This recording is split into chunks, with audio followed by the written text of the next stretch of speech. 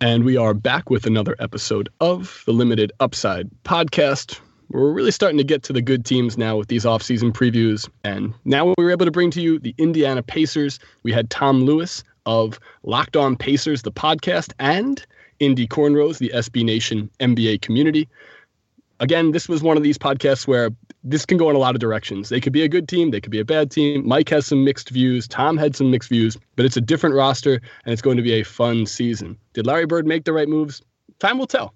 But before you listen to this, before we get to the meat of this podcast, and believe me, I had a good time talking about the Pacers because I'm a Sixers fan, and I am sad right now. So talking about any other team was a welcome distraction.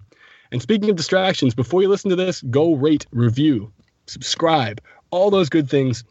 We love the feedback. It helps make this podcast better. Mike and I listen to these, to your requests. We listen to your feedback, and it propels us in the direction we're trying to go here with this podcast. So find us on SoundCloud, Stitcher, iTunes, rate and review it. As always, send us your questions. We get to these questions every podcast. You'll hear them throughout here. We interject them, and they help us. So send those questions to @MikePreda_SBN on Twitter, @limited_upside, and @EpiBen. You can also send Mike an email question. That's MikePreda@SBNation.com. Enjoy this podcast. Indy Cornrows is a fun community. I highly recommend going and reading their columns and going to check out Locked On Pacers, which is Tom's podcast that just launched. Show some support, show some love, and enjoy this edition of the Limited Upside podcast.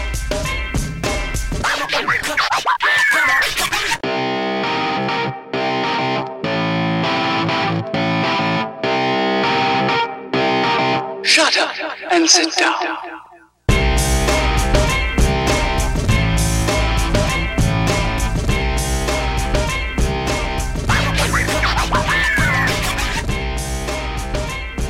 Okay, the Indiana Pacers. We have Tom Lewis from Indy Cornrows, the SB Nation blog. And Tom, that was a bit of an interesting year the Pacers had last year. It almost felt like they had 3 seasons in one, and they end up 45-37. They fight Toronto in a really hard-fought playoff series that they lose in 7. Then they let go of Frank Vogel at the end of the year. It almost feels like some people look at that team last year and say, wow, I don't know how that team won 45 games. But I imagine Pacers fans may think, wow, that team should have won more than 45 games. So where is it on that spectrum for you? Yeah, I mean, you stated it perfectly. Like it was 3 seasons in one. I mean, that's exactly how I often talk about it because, they started out so great with all the questions about Paul George coming back. Will he be able to play? Will he be able to hold up? And he quickly answered that he'd be able to play, and then he ends up holding up. So you're thinking, okay, you've got your Paul George who's having the best season of his career. They should be better, and then, they have little minor injuries. They tried to go small. They tried to use C.J. Miles as a stretch 4, and he valiantly played well for a few weeks, and then couldn't take the beating, and all of a sudden Frank flips and wants to go big, and then they have trouble adjusting and have that lull in the middle of the year, but make it into the playoffs, and then kind of finish strong. Even though they lost the playoff series, they did play well. Paul George played out of his mind, so it left you with hope, but. There was a lot of meat left on the bone in that season. If you think about games that they dropped, either by getting down early, coming back and not quite getting it done, or by letting the lead slip late. There was a lot of frustration with that team. I think that's what led to Frank, being jettisoned. So you would think that they underachieved because, to your point, I think they blew 20 fourth quarter leads last year. But again, from a macro sense, it almost feels like they overachieved. So do you think they underachieved? I thought, before the season, I thought I was being pretty optimistic, which is my general nature. Why not? If not me, then who? And I thought they'd win 45 games, which they were right at that mark, basically. And so it's hard for me to say that they underachieved, but when you break it down and look at all the parts and the things that did go wrong, it seems like there were more than 5 games there that they could have won. And so when you get that close into the weeds and looking at things, that's where the frustration is. But overall, it was a good season, definitely. for what they were doing. They're shifting on the fly, bringing in, Monte Ellis and losing some leadership in David West and of course, Roy Hibbert's gone. So it's a whole new kind of style of play. And again, all the unknowns with Paul George and his health last year. So overall, yes, it was a positive. But then if you're looking at it and going game to game, there were frustrations to be had, no doubt. So does that blame, we're talking about positive and negative, and a lot of times that bubbles up to the top, right? There's a best player on each team and a coach, and the best player sometimes is the leader, not in all cases. Golden State, for example, their best player is not, I don't think their leader. I believe that's Draymond. But in this case, their leader, best player is Paul George. He did have a good season, was able to show that, yeah, he's back to being a superstar, one of the best players in the league, if not potentially the second best player in the Eastern Conference. We'll get to that listener question in a bit. But does that mean that the blame entirely should have fallen on Frank Vogel? Did he get a raw deal, would you say? Or should we expect a completely different Pacers team to be, obviously there's some different players, but the mentality of the team, leadership from the top, will that be much different with Nate McMillan? Well, I think it's going to be different in a few ways. And Okay. I might have to pull up the psychologist couch here to talk about this because, Paul, we do that all the time, by the way. We are the kings of armchair psychology here. We don't have degrees. I feel like I have a pretty good idea of why and how things went down with Frank. In a lot of ways, he did get a raw deal because he did a great job. In a lot of other ways, and a lot of it wasn't his fault, but they needed to make a change to, in fact, put Paul George in a better leadership position. And that might sound a lot, and it might take a minute for me to explain, but but basically, when Frank took over Paul George's rookie year, he's the good cop assistant coach for both Roy Hibbert and Paul George. When he took over from Jim O'Brien, it was like their favorite substitute teacher getting the gig. And, it was all positive. But I never think, especially with Roy and Paul, that their relationship with him it never really changed, even though he was the head man. They said they treated him like the head coach. But I still feel like there was that interaction feeling that he was more of the assistant coach, buddy coach. And then with those teams, as they progress, there was really a collaborative team leadership dynamic. David West was a pretty strong leader. Even Roy, George Hill, Paul George, the four of them were leaders. And and again, Frank was the guy, but they all were in it together. And it wasn't, as it revealed out, and you're hearing more and more, the discipline and maybe the accountability wasn't as strong. And then last year, even, with Paul coming back, that dynamic, he was just trying to see if he could play. So he was still kind of a co-leader with George Hill. And both those guys aren't real, rah-rah dynamic guys. And last year, Monte Ellis, within a week, was kind of the vocal leader in the locker room. And even at games, sometimes he'd be on the, the coach's chair during timeouts before the coaches came in to talk to the guys. And really took that leadership. And he just spoke about that at media day, saying, he sensed the void and figured somebody had to do it. So he did. But now, he's seeing a whole different Paul George because he's, and I say this, it's no fault of George Hill, it's no fault of Frank Vogel, it's just kind of the dynamic, the relationship dynamic. Without those guys around, there's no crutch.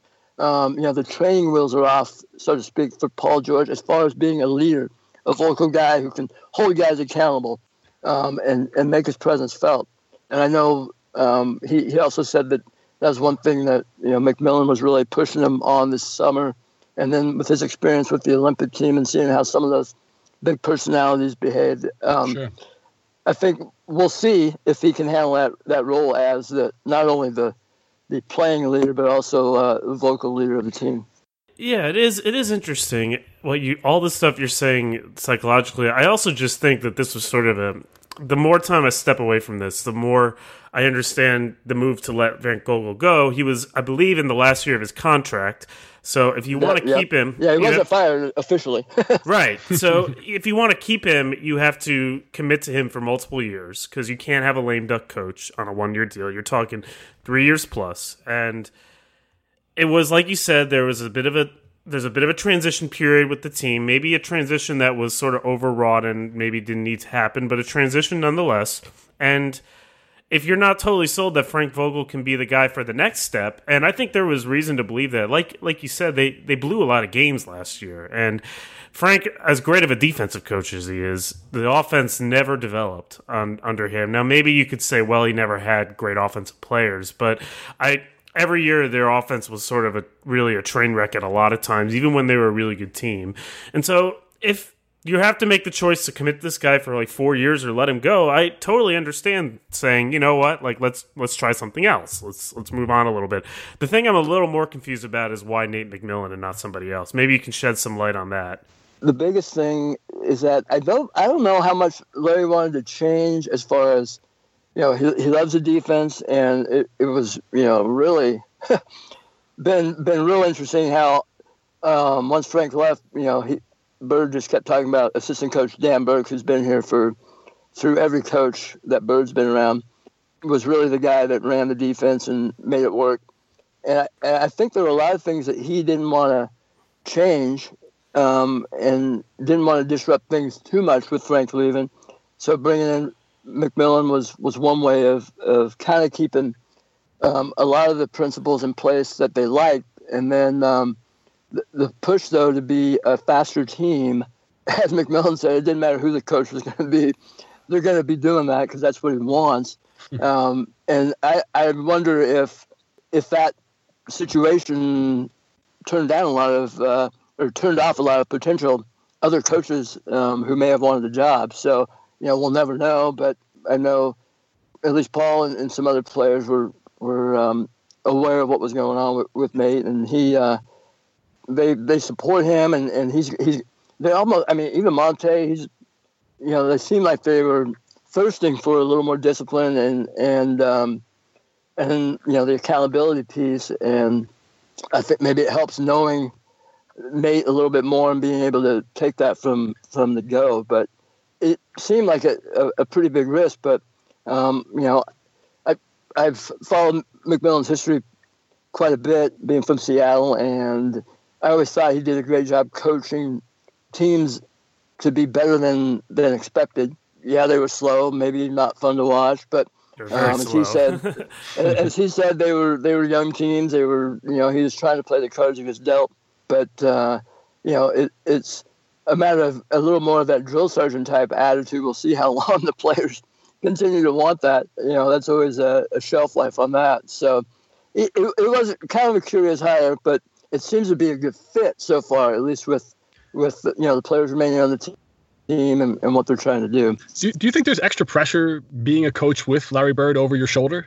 The kind of similar to like the Hornets have had a number of coaches since Michael Jordan took over as their president in operations there and whatnot. They got the one they want now. That's the important thing. They do. And hopefully that's the case here with McMillan.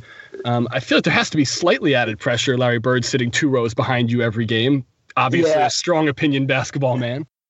Yeah, and, he makes it a point when things aren't going the way he thinks they should be going to drop some quotes that are not veiled. Sometimes it's at the players, but, usually it's kind of at the coach. So he's not afraid to say it in person, but also to put it out there in the public. So, that definitely has to be a dynamic to think about for a coach. Yeah, for sure. And it was an interesting offseason if we're going to stick with the Larry Bird dynamic here.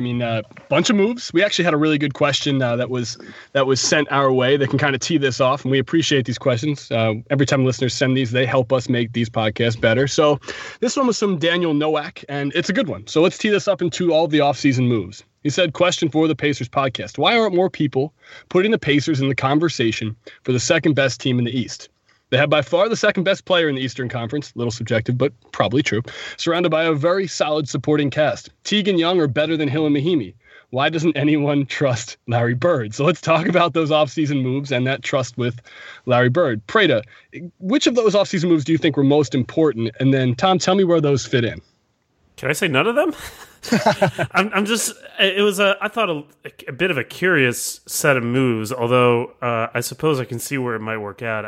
I'm a big George Hill fan. I'm one of the bigger George Hill backers, so perhaps my thoughts on this are a little misplaced, but I'm not sure Jeff Teague is a better player than him. Certainly is a different player, and I don't quite understand how the Teague-Ellis backcourt is supposed to guard anybody. But Jeff Teague's a good player. I mean, I think you could say perhaps that Teague is necessary because you need another playmaker, and they really didn't have very many of those, and at least this maybe takes the ball out of Monte's hands a little bit more. I think the Monte offense got a little inefficient last year. They get Thad Young for the 20th pick. I think Thad Young is a pretty good player who will help them a little bit. I'm not quite sure where he plays. Is he going to start? Are they going to start small? Or are they going to bring him off the bench? I think that's an open question. And then they bring in Al Jefferson. A lot of people are kind of rolling their eyes at that one. That one seems to make a little bit more sense if he's a second unit player. But if you're planning to start him, I find it hard to believe you're going to play fast. So it's just, I wonder if some of these moves really fit the stated goal of what the team is actually trying to do. Does this really help them play faster and quicker and more decisively and have a better offense when they probably become a worse perimeter shooting team? And they've definitely, I think, become a worse defensive team. Yeah, I mean, they're definitely a worse perimeter shooting team. That's unless CJ Miles gets hot for the whole year, they really don't have a guy that you can think of that's going to come in and light it up. But I don't know that they're particularly focusing on, trying to gun a bunch of threes. They'll probably play their personnel. They do want to play fast. They want to push the ball off of defense. But again, like you say, Dan Burke, assistant coach, is going to have to be ready for a Hall of Fame potential. If he can get some of these older guys who haven't necessarily been defensive stalwarts to buy into his team system. But overall, I think the reason, it seems like there's a lot of people who, maybe don't think the Pacers can win 40, and then I hear other people say, they should win 50 because they have that same opinion that, you got rid of George Hill and Mahimi and putting in with Miles and Teague, they're better, and Thaddeus Young. But I think the variables that you mentioned are why there's doubt. I mean, even with Jeff Teague was up until camp, he had a meniscus issue. Is his knee going to hold up? A lot of these guys are veteran players that have some sort of injury history. Are they going to hold up? The good thing about Jefferson, they're definitely bringing him off the bench, and he sounds like he doesn't want to do anything else. I think he's aware that at this point he can't play a full load as a starter, and he's kind of looking forward to not only playing that reserve role, but being able to go to work on the reserve big men. Sure. So I think they have the pieces. I do like the bench a lot better, and they got a lot of veteran guys, and I think that was a big thing to help with Paul George, is to have guys who have been around the game, know the game, and they can work with that and try and mix and match. They do have some depth. The problem is that the depth is there's a lot of overlap, with combo guards, and then you got some big men, but they're not really stretch fours, So if you're trying to spread the floor and play quicker that way, you're kind of hoping Thaddeus Young flips his career into Sam Perkins mode, but he hasn't done that yet. So. That's the thing, though. You raise a really good. It's like, so they have Teague, Ellis, and Rodney Stuckey and Aaron Brooks, kind of a lot of the same types of players. They have Miles Turner, Thad Young, Lavoy Allen, Kevin Seraphin, Al Jefferson. None of those guys have a perimeter shot. And on the wing, because they, I think, foolishly did not pick up Solomon Hill's option, kind of would be nice to have him around this year because they really have George, and then they have CJ Miles, and then what else do they have on the wing? So there's so much overlap in personnel. I'm not sure I really see this summer propelling them. I know they got better on paper, but I don't really see the pieces fitting all that well. Well, as bad as they might be with the perimeter defense, I do think that Paul George, Young, and Turner present a pretty nice, long, young inside, at least for maybe guarding what the new NBA might deem a power forward or center. You know what I'm saying? And then being able to flip kind of a completely different pace with Al Jefferson on that second unit does present sort of a nice in-game adjustment if you want to or have to make it. They kind of have, I'm trying to play devil's advocate here, guys. They do have some options. It's not like I think the depth could actually work out. And hey, CJ Miles won't have to play power forward being 6'6" and not wanting and not being able to jump. So that'll be a nice place for him not to have to fill in. I want to ask you your thoughts. Tom, we had a good question from loyal listener TM Morning, always sends us great questions. Do you think that those moves have sacrificed some of the potential and or long-term flexibility of the franchise? Yeah, I don't really think so. If I'm right now, they're basically at the salary floor, and obviously they're going to have a big check to write to Paul George if he wants to, either next summer or the year after. Hopefully next summer. The other wild card in there though is Teague. They're going to have to sign him, bite the bullet and sign him. If in fact, it's kind of surprising they haven't yet. So. They have the money to, do they not? I mean, they left it open. Yeah, they've got. That's what I'm saying. I mean, they're right at the floor right now, and I mean, they even signed a couple of guys to guaranteed deals who aren't going to be on the roster. I think just because they're right there, but yeah, it's almost like they're going to get Teague for a test drive here. I guess I don't know. I really thought after that deal was made, they were going to be doing something else. I thought Monte Ellis is a whole big old different story as well. And I've been just surprised that he's still on the team after hearing some things at media day and from him and other people.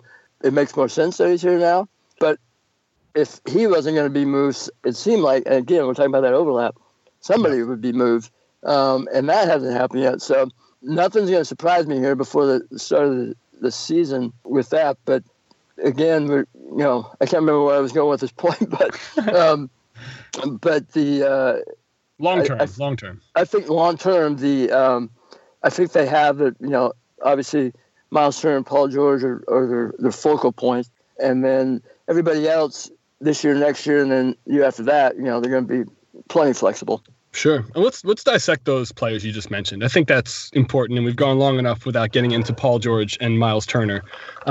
Prada, I want you to first tell me where you think Paul George sits in that hierarchy. We just heard, from a listener here that he is the second best player in the Eastern Conference. Tell me what you think about that. And then, Tom, why don't you follow up and tell me what steps he needs to take to really cement himself in that position? Yeah, it sounds about right, although... Okay. So, when Paul George is on, the thing I need to see a little bit more from him is that he just... I know he was hurt a little bit. He was coming back from injury last year. But he had these stretches where he was incredible, certainly early in the season and then that playoff series. And then he had stretches where he shot poorly. He was much less consistent. And I think he has a tendency to sort of force the issue on both ends. Now, one upside to these moves is that at least now they have some guys who are better playmakers that maybe he won't have to feel that way. And I think he was an advocate of Jeff Teague in particular for that reason.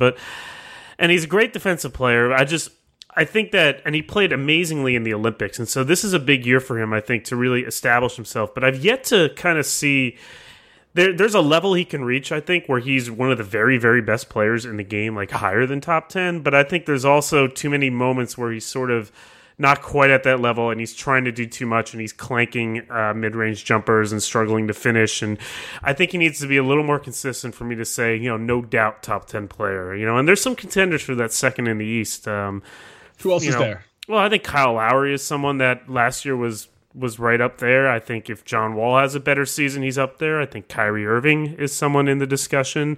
There are other guys in that mix. So. I guess it's to answer the question. It's sort of we'll see whether he's consistent enough. I think this is a big year for him, and he seems like, if you watch the Olympics, and he was a key player for them, and they were raving about his effort. So this might be his time. And what are those next steps that you'd like to see being on the ground and watching this team every day, Tom, that you think you'd like to see him make?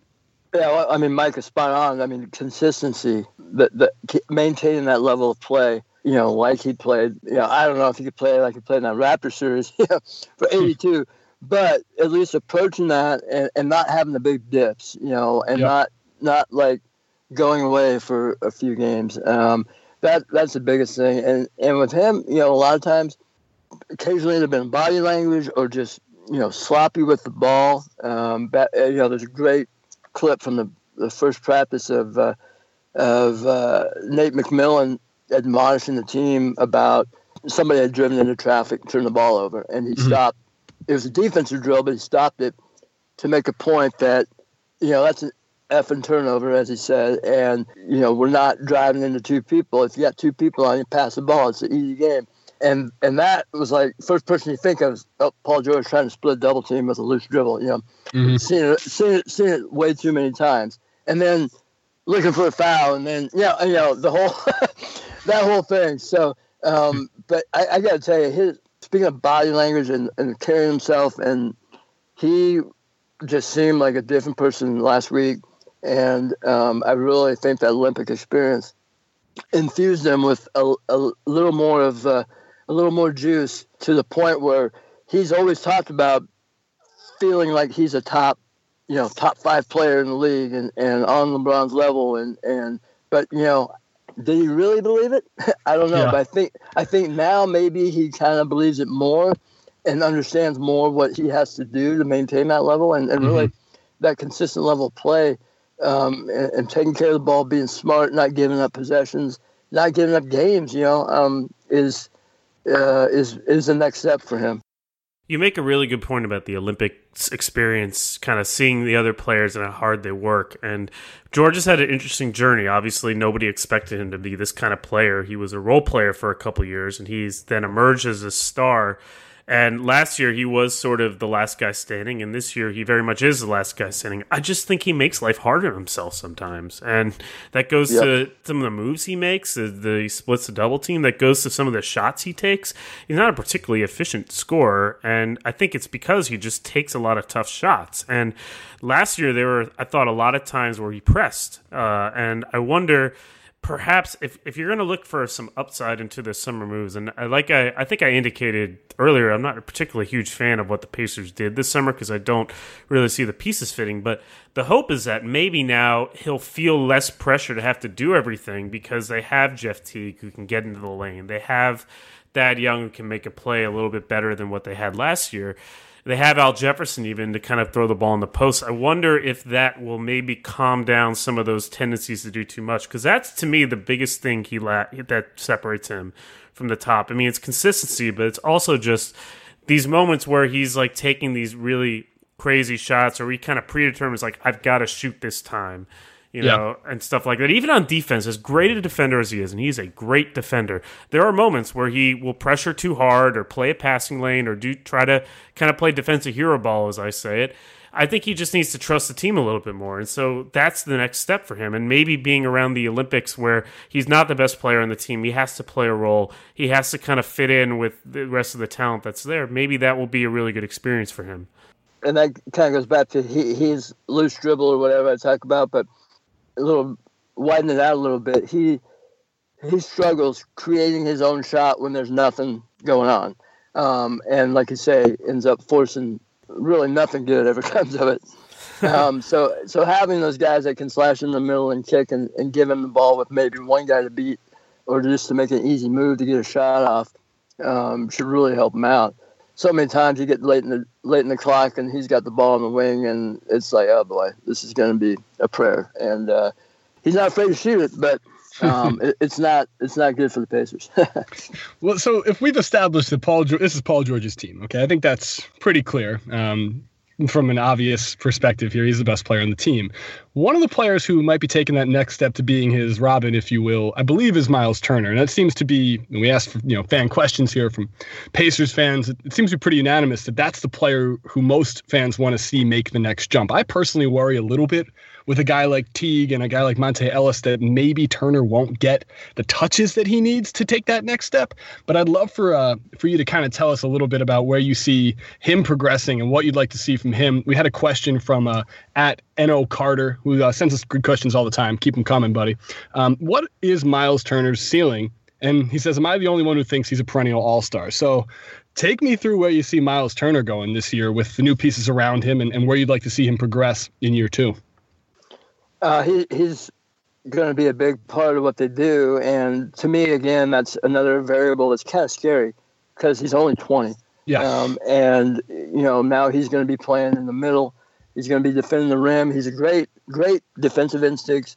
He's a little too his problem is he's a little too aggressive going after block shots sometimes, and that can get him into foul trouble. Sure. But he can go up and get it. And he's got a good perimeter shot.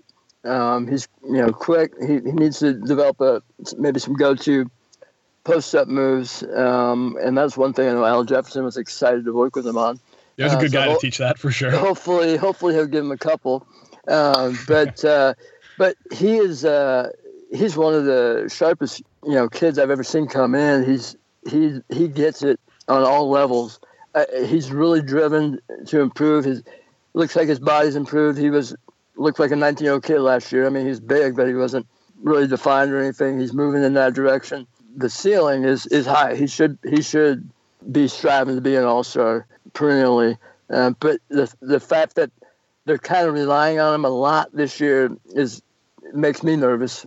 Because if even if you say he averaged 15 points and 8 rebounds, which would be a great season for him, I think there's been 10 or 11 guys that have done that at age 20 in the league. So that's a lot to ask. And I do, again, one thing Bird did that I like is with the swapping these guys out, almost all the guys he brought in were veteran guys, pros, and that helps a lot, and it's going to help Turner be able to play alongside guys who have that experience, and even like Thad Young and Al were in the league at 20, so they know exactly what he's going through. So that part should help. I mean, everything is kind of set up for him to succeed. There don't seem to be any health issues. One problem is the one guy you would want in there all the time right now would be Turner, and he hasn't practiced yet because he got hit with an elbow in a scrimmage before camp started, and is still in the concussion protocol. So not only does that hurt him, but also, I mean, that starting unit trying to come together with new faces, they haven't been able to play all together yet. So sure. Hopefully, I'll be ready to go this week though, and start getting going. Yeah, I mean, he feels like the type of new age, dynamic stretch four center who can, take a guy, can guard maybe call it Porzingis outside and inside. But one of my questions that I guess, and Prada, you can probably answer this better. There are a lot of good young big men in the NBA right now, and not all of them have an old all-star right behind them, an Al Jefferson, or a similar kind of stretch power forward guy like a Lavoy Allen right behind him, and a Thaddeus Young. Shout out to having two 76ers on your team. Always a good sign to have those two, although I actually do like both of them. And Lavoy is a Philly through and through guy, Temple University. Oh, yeah, definitely. So I feel like there's some interesting pressures on this team. Mike, do you see a situation here where Miles maybe comes back a little late from this concussion, misses some of this maybe preseason chemistry work, and then finds himself in a weird, I'm young, I think I've earned this position, but there's a lot of pressure on me from even internally on my own roster?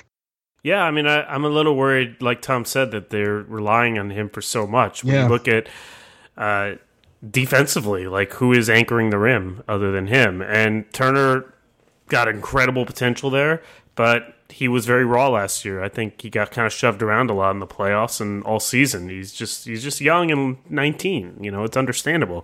So, and I would say that when he had his most success last year is when he was playing with Yao Mahimi as a 4. And occasionally you'd see flashes of him showing what he could be as a stretch 5, but he's 19, he wasn't all the way there yet. So now, look, long term, that was a great draft pick. He's got incredible ton of upside.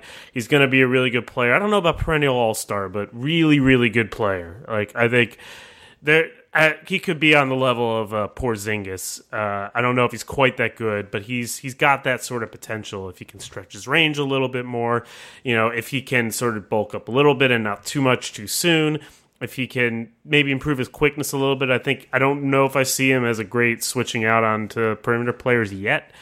But they need him to do all those things on this team. Otherwise, I'm not sure how they're going to defend. They have he's going to have to cover for a lot of people. And I think that, look, if he can do it, then the Pacers are really in business for now and in the future because he's still so young. But I agree, it's asking a lot of him. And, I don't know if he's up to it if you can expect him to be up to it at this point. Yeah. And I will say, you mentioned how he has a good head on his shoulders. I've always been blown away by how articulate and how introspective he is. He seems to answer questions when they're asked to him. I remember at the Jordan Brand All-American game a couple years back, he didn't play in it, but he was in attendance. He didn't play, I think, because at that point he was the only undecided player in the country, or the top-ranked undecided player in the country, before he decided to go to Texas. And I found it really interesting that he still showed up to do the media part, to answer questions and to kind of put his his thoughts out there. So I do like players like that. Obviously, that works both ways sometimes. Sometimes the dumber you are, the less aware you are of your mistakes, the better you play. And the smarter you are, the more you self-evaluate. As a former, as a tennis player, that's like 101 type stuff. Sometimes the dumbest guys are the best players because they're just not thinking about the mistakes they're making and they're moving past their issues. But we'll see what happens there. I'm definitely intrigued by him. I like him a lot as a player. Sixers picked Okafor, 7-8 picks ahead of him. So he's a better player than Okafor. He is a better player, yeah, definitively, which kills me. But let's not write Okafor's book yet, Mike. We did have one more question here about the roster complexion before we kind of get to predictions. We had a question from Joe Betts. Who do you think forces their way into the 10th man, sort of the end of the rotation, and a player who might end up getting more minutes than we're expecting, who maybe we haven't mentioned yet? I'm thinking along the lines of Joe Young, Glenn Robinson, Seraphin, Jeremy Evans, Keem Christmas. Are any of these guys going to get minutes and eventually play? Well, yeah, I thought it was real interesting. Within 5 minutes of his media day press conference, McMillan listed his starting lineup and his reserve rotation as if there was nothing to play for in camp. And it was all the veteran guys that they brought in, which left out, Joe Young, Glenn Robinson, George Niang, the rookie, who could be a stretch four type guy. And then Seraphin, I know they're really high on him. So he's a guy who may get in there ahead of one of those four guys for sure, depending upon how they're playing as a reserve guy. When we talk about all those combo guards, that's Joe Young. They're really high on him on the work he's done. He's playing well, but he's Aaron Brooks. He's Stuckey, Monte, all those guys.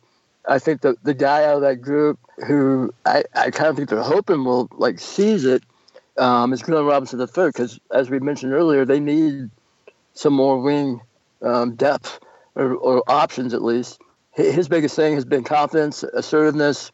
He showed flashes a few times when he got to play last year of just being completely dynamic, great player. And he's really been good in camp so far, had a great summer. But he's going to have to get the opportunity, and then when he gets it, just let it rip. I guess if I had to pick one guy to get in that 10th slot would be Glenn Robinson at this point. So it's interesting that they have this depth of players and they could rest guys if they need to and give different people different opportunities. But again, as we mentioned earlier, it still doesn't always fill all the needs they have, despite all the depth. Mike, you know Glenn Robinson pretty well, right? I guess so. Sure. He's had a cup of tea with your team, I believe. No, draft day traded. Don't believe so. Oh, no, you're thinking of Glenn Rice Jr. I'm thinking of Glenn Rice Jr. I'm getting my sons of NBA players mixed up again. That's right. And Glenn Rice was, yeah. If Glenn Rice can play, that would be great because we need someone to fill the Solomon Hill void. Or Glenn Robinson. I just did it. Yeah.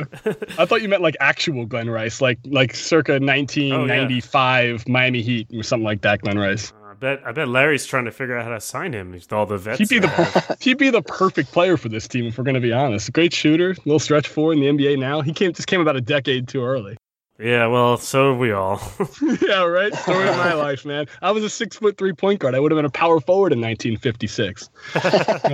But cool. So let's get to some predictions where we get to have our beautiful guests make predictions on the record, which is always fun. Last year, the Pacers were a good team. Mike established 45-37.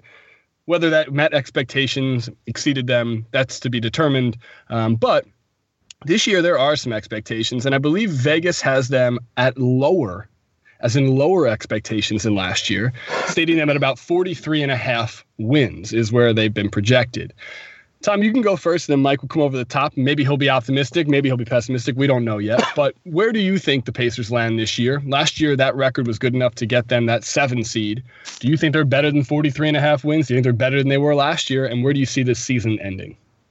I do think they're better than 43.5. And as we mentioned, on a lot of levels, on paper, whatever you want to say, I think they have the potential to be better overall. So I'm going to remain positive and understanding all the caveats we've been through of potential problems. I'm thinking 46 wins, solidly in the playoffs, and it could go better, it could go far worse, obviously. But assuming everybody kind of stays healthy, I think expecting big things from Paul George, and that's going to help pull along everybody else and at least get them at least one game better.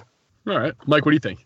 I'm struggling to balance my optimism for Paul George's season and the kind of season he could have with my pessimism for how the rest of this roster was assembled. Because there's just so little. They have so many holes with some of the guys they have, and I've never been the biggest Jeff Teague fan. I just don't think there's anything all that special about him. I think the Hawks system made him look a lot better.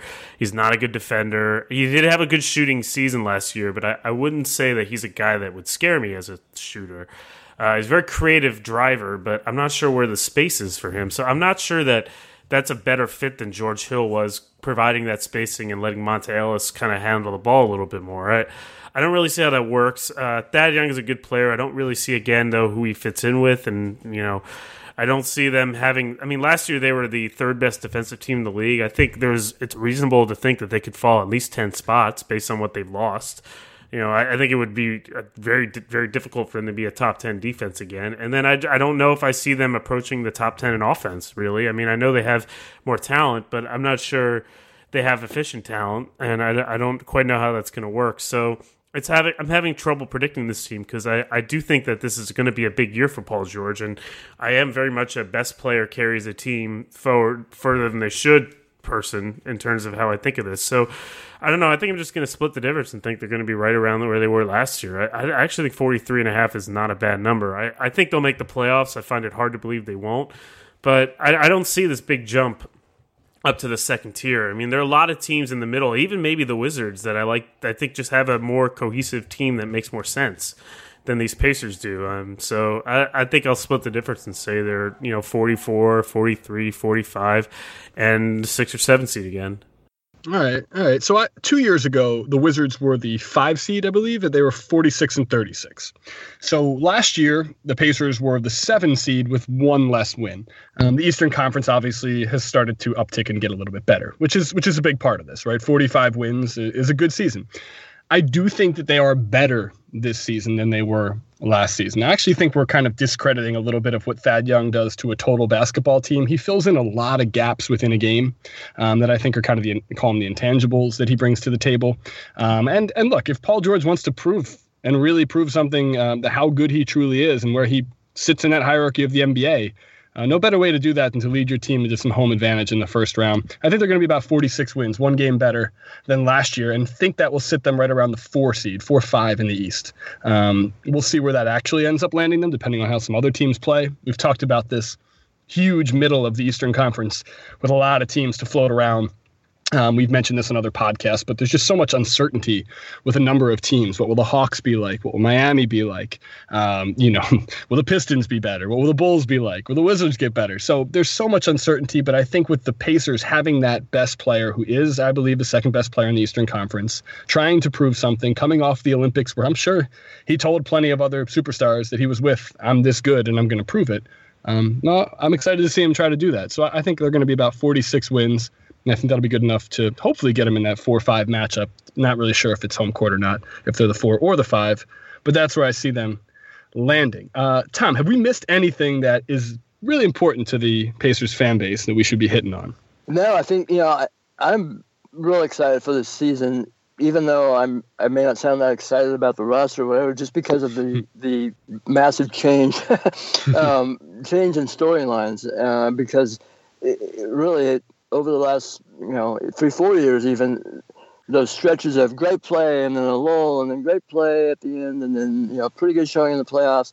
I may sound spoiled, but having these different storylines and seeing it built around, now, like we said earlier, it is Paul George's team, and he seems ready for it to be his team. That to me is the most exciting thing. So, but I'm still keeping an eye out for a little tweak or two at some point between now and the end of the season. It seems like something has to be done. Something isn't quite finished. So I'm looking forward to seeing how it plays out. Cool. Nice. Well, this was good. Tom, you have your own podcast. That's correct, right? Locked On Pacers? Yeah, we just launched it actually on Friday. It was the 10th anniversary of starting up Indy Cornrows, and so nice. Why not start something new? So Locked On Pacers on the Locked On Podcast Network. Cool. So be rolling those out here quite frequently going forward. Cool. Well, everyone go download that. Go subscribe to that. Go find Tom on Locked On Pacers. Everyone, please. You are Pacers fans already. You probably are already reading Indy Cornrows. But if you're not, go do that. Prada, who are we doing next with these previews? Oh, I think we have a 4-team block at 48 wins next, and we basically flipped the coin and we decided that Miami is going first. So Miami is up next.